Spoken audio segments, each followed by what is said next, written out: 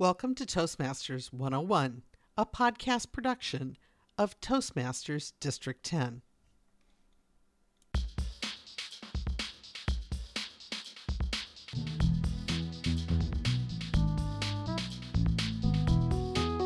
That beautiful, impassioned speech is undoubtedly memorized, but you can't tell it from the presentation. You see, memorization isn't the problem, it's presentation fatigue.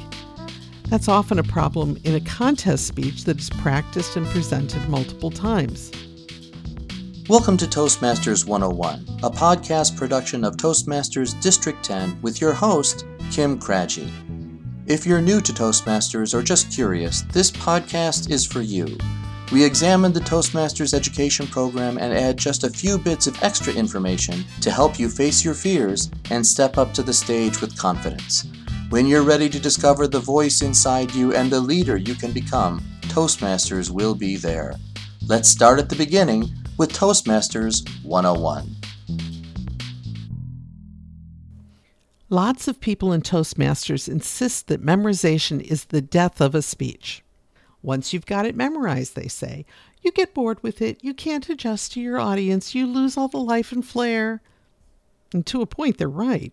That can happen. But I've worked with a number of high school speech students over the years, and speech memorization is mandatory in several events, particularly the interpretive events. These speakers don't sound rote or tired. Go watch some national high school speech presentations on YouTube, and let me recommend Andrea Ambaum's excellent winning speech from the National Speech and Debate Association 2014 competition. The link is in the show notes. That beautiful, impassioned speech is undoubtedly memorized, but you can't tell it from the presentation. You see, memorization isn't the problem, it's presentation fatigue. That's often a problem in a contest speech that is practiced and presented multiple times. But think about a Broadway play. The actors have to memorize their lines and perform multiple times with fervor and depth every time.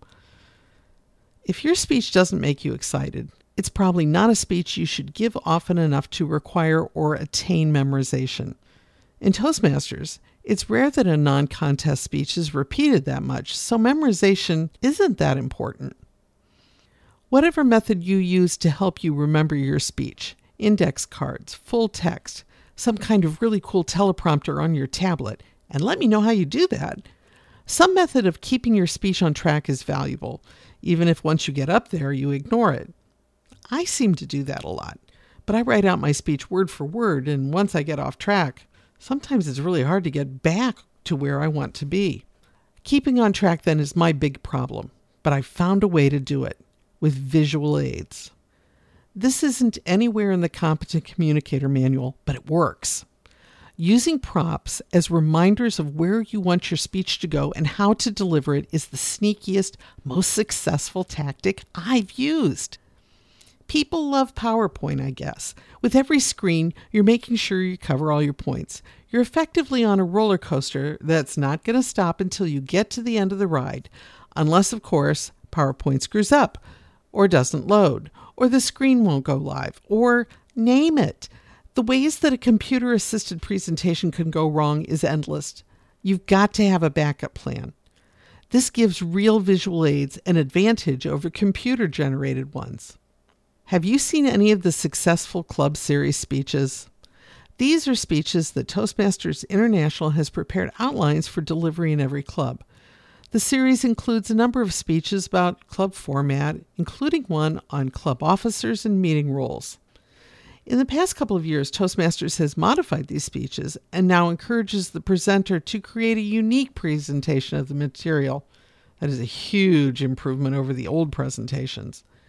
When I had to give that speech on club officers and meeting rules, I stopped at the local Panera Bakery and I picked up a variety of baked goods. Each club officer's role was described with a bagel, a muffin, or a loaf of French bread, whatever I could get just before the meeting. The speech was ultimately uploaded to YouTube for the club's website because it was creative, fun, and it covered all the material that Toastmasters wanted. Why was it fun? Compare a table topics leader to a blueberry muffin. Yes, I did that. and people got it. Holding up the muffin drove the point home. Frankly, a picture of blueberry muffin didn't work nearly as well the next time I gave the speech. Not only did the baked goods work as visual aids, the aromas also captured my audience's attention. Anything you can do to ensnare the audience's senses is a winner. Smells, tastes, feels. That's why a good visual aid helps you. Your audience is going to pay more attention to you. But visual aids also help you remember your speech. Put them out on the table so that you'll be reminded what comes next. Now, there's a concern about them being visible before you're ready to use them. That's a good point. Maybe the only place to store your aids is under your lectern. In that case, push your lectern out as far forward as you can so you can easily pull out the visual aid without the audience losing sight of your face. As an alternative, a box or a quiet bag, watch the noise a plastic bag can make, it is really awful, can be a place for you to conceal your props right beside you. Let's not be hauling out a nasty box from the trash. Let's make some effort to make it appropriate for your presentation. Plain brown boxes aren't bad, but think of your box as marketing for your speech. Decorate it in some way to create curiosity for your audience. This is a treasure chest. It creates interest in your speech. Now the props help you remember your points in your speech. Presenting the visual aid can be a transition, but it can also be an illustration and held back until you're ready to make your point. Each visual aid can remind you of what you want to say and keep you focused. I mentioned the lectern a moment ago. Are you still standing behind it for all of your speeches? Maybe you've moved out. Maybe you haven't. Be careful when you want to give a speech with visual aids that you don't turn your back on the audience too much. Work to stage your props so you don't have to turn around. Ask the club sergeant-at-arms to help you with this. This may be the biggest challenge of arranging this speech. The more you engage your audience's senses, the better your speech will be. Using real props instead of computer images might not be an option if your prop is small and your audience is large. Work with what you've got in the space you have. Your task is to get your message across to your audience. Use whatever works, but be prepared when something goes wrong.